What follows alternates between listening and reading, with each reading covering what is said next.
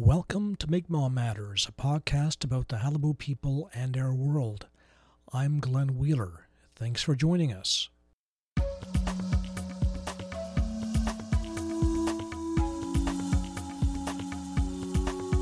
Here's what the Jesuits wrote about the Mi'kmaq diet.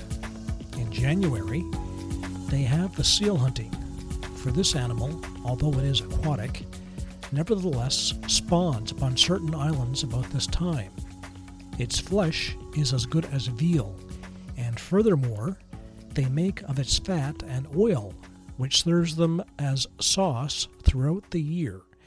They fill several moose bladders with it, which are 2 or 3 times as large and strong as our pig bladders, and in these you see their reserve casks.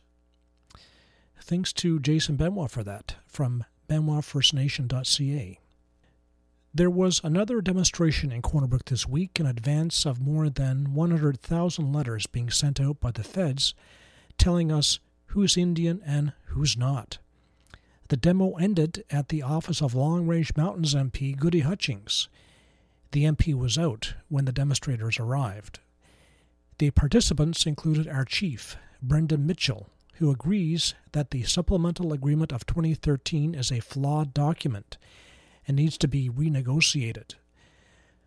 But the Government of Canada is not responding.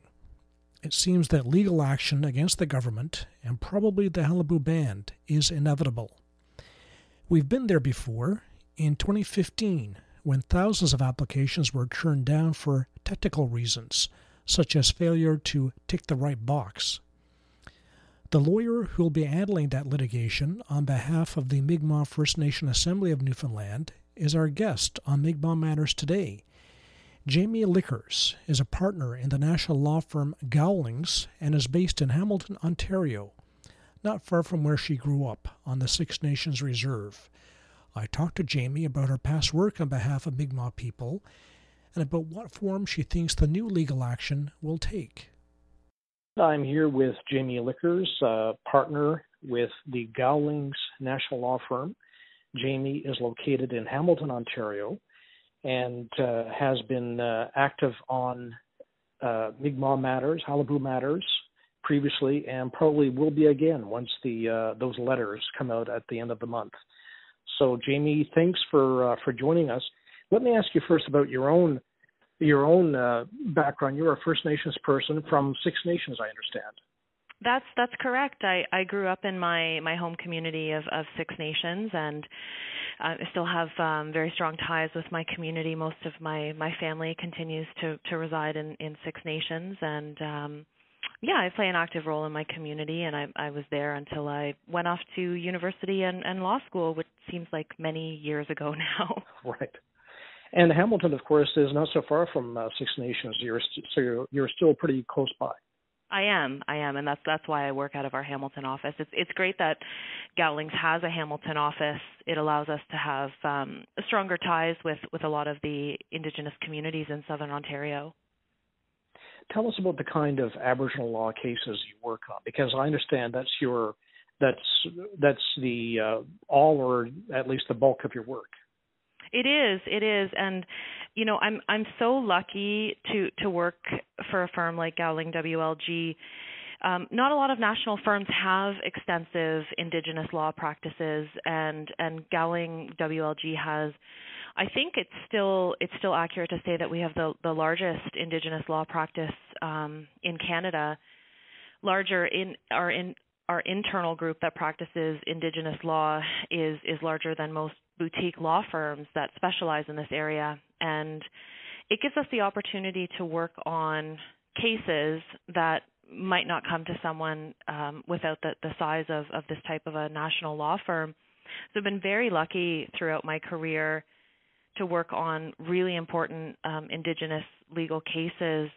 Most recently, our firm was at the Supreme Court of Canada on the Chippewas of the Thames versus Enbridge matter, which dealt with the question of, to what extent administrative legal tribunals need to engage and consult with Indigenous communities before making decisions that have the potential to impact their rights. And then not long before that, we were involved in the Daniels case at the Supreme Court, which most people who follow Indigenous legal issues are aware of the Daniels case, but a pretty profound ruling from the court about federal government and constitutional responsibility for Métis and non-status Indians. Mm-hmm. And you've also been to federal court on behalf of Mi'kmaq people trying to become Qalipu members. Tell us about that case. I have. There were two cases actually back in 2015.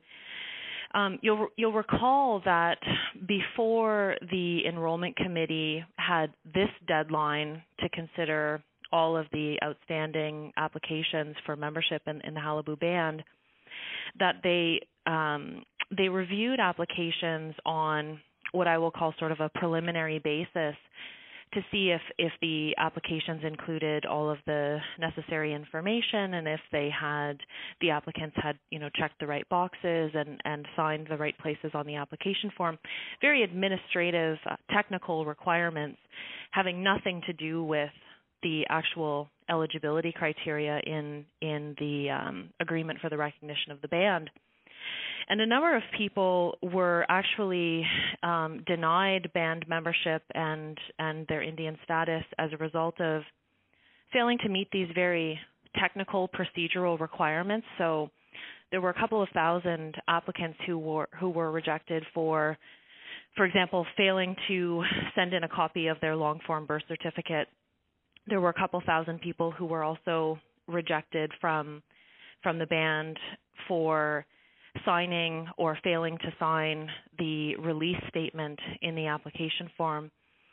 And I mean, we're talking about an application that leads to and makes a decision regarding someone's status as an Indian in Canada and their member of a band and their identity, really, and with that comes constitutional rights and constitutional obligations of the federal government. So we thought that it was outrageous that people would be denied their access to those rights and to membership in their community on the basis that they forgot to sign a form or forgot to send in a birth certificate. So we challenged those decisions and we were successful on those cases. And even though there were two individual plaintiffs, the new government, the Liberal government, decided to apply the ruling to all applicants, even though there were just two individual litigants. That's right. So the way that judicial review applications work is that you have to file an application to the court, and really you're asking the court to decide whether a particular decision is reasonable or not. And so you have to challenge the individual decisions. And we took quite some time working together with the Mi'kmaq First Nations Assembly of Newfoundland to identify two individuals who we thought had pretty strong cases to entitlement to band membership and Indian status that were rejected on the basis of those technical irregularities in their applications. And so the Mi'kmaq First Nations Assembly of Newfoundland actually funded in large part those claims, which went forward on behalf of those two individuals. They were Mr. House and Mr. Foster. So when the decisions were rendered by the federal court, those decisions only specifically legally applied to Mr. House and to Mr. Foster.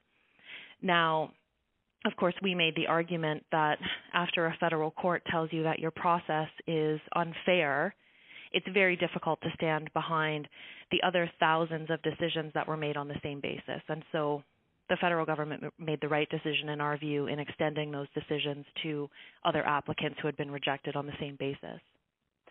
Now, the other interesting thing about that case is who the respondents were, i.e., who the parties were in court who had to defend themselves.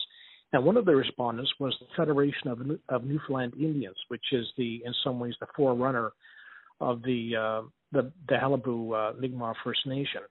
The FNI was in court, and tell us what position it was taking in that federal court case. You know, I have to say I was quite surprised by a couple of positions that were taken by the Federation of Newfoundland Indians on those cases. We obviously had no choice but to name them as a respondent, as they are a party to the agreement that recognize the band. So when we received their written materials, which outlined the arguments that they would be making in court, the first thing that really caught my attention was that in order to judicially review a decision, in legal terms, you can't review just any decision. I couldn't have a decision that my boss makes about my work reviewed in federal court. It has to be a decision that is made by a federal board, a federal commission, or a federal tribunal. And that's a defined term in a piece of legislation. What it really means is this has to be, in essence, a government decision. And the Federation of Newfoundland Indians, through their legal counsel, took the position that the Enrollment Committee, which was created under the Agreement for the Recognition of the Band, that they were not a federal board, commission, or tribunal, but that really they were a board that was created by a private agreement between two parties, so the federal government and the Federation of Newfoundland Indians, and that as a result, their decisions were not subject to oversight by the federal court. And we thought that position was untenable in law. I mean, it would be akin to the federal government picking a few random individuals off the street to say, you now get to decide who's a band member and who's entitled to Indian status in Canada, and with that comes constitutional rights. It's crazy that authority would be delegated by the federal government to something other than a federal board, commission, or tribunal. And was the FNI position in agreement with the federal government position that these people who had forgot to tick a box and did not include a long-form birth certificate should not have their applications considered? Well, their positions diverged on a couple of key points. The federal government did not take such an explicit position on the Enrollment Committee being a private body. I think they knew that argument was not going to be successful in court, and ultimately it was not successful. The court found that the Enrollment Committee was acting as a federal board, commission, or tribunal, which then allowed them, of course, to proceed with reviewing their decisions. But both parties did take the position on those judicial reviews that the decisions that were made by the Enrollment Committee were reasonable, that they were not unfair or inequitable or unconstitutional. And we aggressively disagreed with that position. The fact that these individuals, the evaluation of their applications would determine their membership in their band and their status potentially as Indians protected by the Constitution. The fact that they weren't even notified that there were deficiencies in their applications, they weren't even given an opportunity to correct those deficiencies, that didn't seem fair to us. It didn't seem equitable. Now, because of your victory in that case, those applicants did have their applications considered, and they will be among the more than 100,000 letters coming out at the end of the month about the fate of existing Halapu band members and applicants. So when those letters come out, what will you be watching for in terms of numbers, what's included in the letters, appeal process perhaps? What will be the live issues for you as these things unfold? Right. It'll be interesting to see exactly what the letters say when they come out, and there is a hard deadline, but letters could start coming out today or tomorrow for that matter. They just have to be out by a certain day. So we're sort of waiting day to day to see when people start receiving their letters, most of which we're pretty certain will be rejection letters. From our perspective, the most important thing in the letters will be the basis on which these applications are denied. And of course, they're going to relate back to the eligibility criteria that is outlined in the recognition agreement. But I think it will be interesting to see if, as we were with the foster and the house cases, are we dealing with very short one-page standard form letters where the Enrollment Committee has checked a box to say, we regret to inform you that your application has been denied for the following reason, and then there's a particular box checked that says either you failed to demonstrate that you have Mi'kmaq ancestry, or you failed to show that you have a connection with a Mi'kmaq group in Newfoundland, or you failed to prove to us that you self-identified on the relevant date? Or will it be more detailed than that? Will they provide any sort of an evaluation of the evidence that was submitted by each applicant, and will they go into detail as to why that failed to meet the requirements? So that's what we're waiting to see. I don't think we'll see any specific information in the letters about the appeal process. There might be a reference to the agreement, because that process is already laid out in the agreement itself in terms of how you appeal the decision of the enrollment committee. Now, if legal action arises in response to these letters, and I think everyone assumes that it will in some way, shape, or form, who would be the applicant? Who would be the suing? Would it be the Mi'kmaq First Nations Assembly of Newfoundland? Would it be individual applicants? Would it be a class action? What form would litigation take, do you think? That's an interesting question, and I think the first point that needs to be made, which is important for all applicants and for band members who may lose their status as band members and their status as Indians under the Indian Act, is that the applicants themselves will be required to exhaust their legal remedies. And so that means following the appeal procedure that is outlined in the agreement. It also potentially means protesting the decisions under the Indian Act, and that would apply specifically to individuals who lose their band membership and their status, as opposed to the applicants who never had membership or Indian status. Under the Indian Act, when an individual's name is removed from the Indian register, that individual can protest the decision, and they have a certain time period for launching that protest. If an individual tried to go to court in advance of using the appeal procedure in the agreement and in advance of using those protest provisions, if they tried to bring a judicial review application, for example, the court might say that the judicial review application is premature and that they should have used their remedies under the agreement and under the Indian Act. So that's the first step of the process. But I think there are a host of bigger issues involved in this particular case, which may be outside the reach of any individual who decides to launch a judicial review application. The criteria itself, I think, is misplaced. And the federal government and the Federation of Newfoundland Indians have publicly stated that the eligibility criteria was based on the Powley decision from the Supreme Court. But the Powley decision dealt with determining criteria for individuals with Métis heritage to exercise Métis rights. That criteria was not developed and not intended to be used in the context of determining membership. So we've seen how the use of that criteria, which was for a specific purpose, and implanting it into the context of membership and decisions regarding Indian status, we see how problematic that has become. The concept of using community acceptance as a criteria for membership and Indian status is highly problematic, and it's not necessarily a criteria that is used to determine band membership and Indian status as it relates to other Indigenous groups in this country.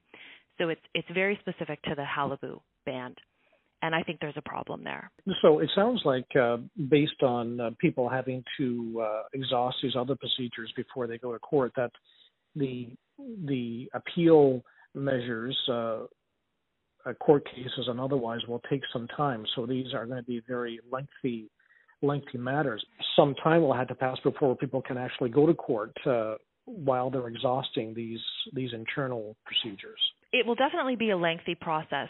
That's not to say that those two things cannot happen simultaneously. Individuals can launch their appeal and their protest under the Indian Act while these larger issues of the constitutionality of the eligibility criteria itself, while that is dealt with in at a higher level.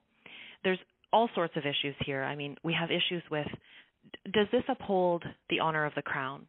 Does the way in which this whole process has been developed and implemented, does it meet that standard that the courts have said for the last decade?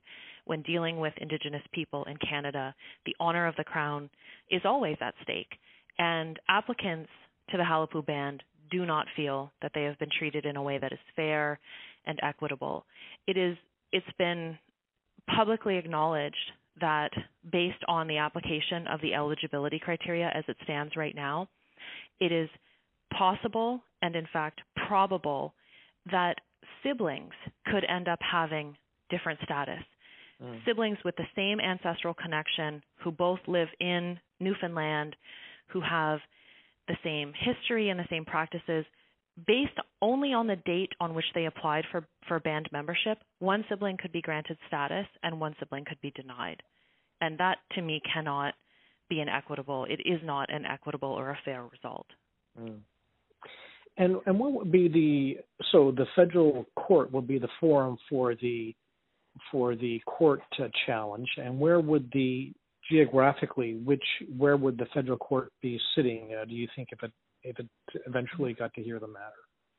Right, that's an interesting question.